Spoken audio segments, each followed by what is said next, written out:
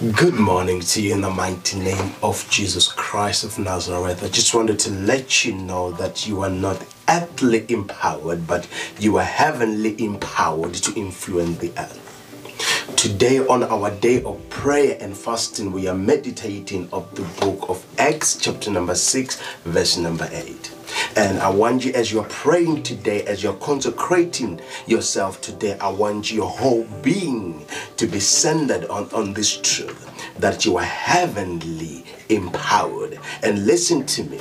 Nothing on this earth can destroy you in the mighty name of Jesus Christ. Nothing on this earth can limit you in the mighty name of Jesus Christ. They can try, but they cannot destroy you. They can bring you down, but they can never finish you. Listen to me. It's only God who has the final say over your life. This is your apostle praying with you. God bless you.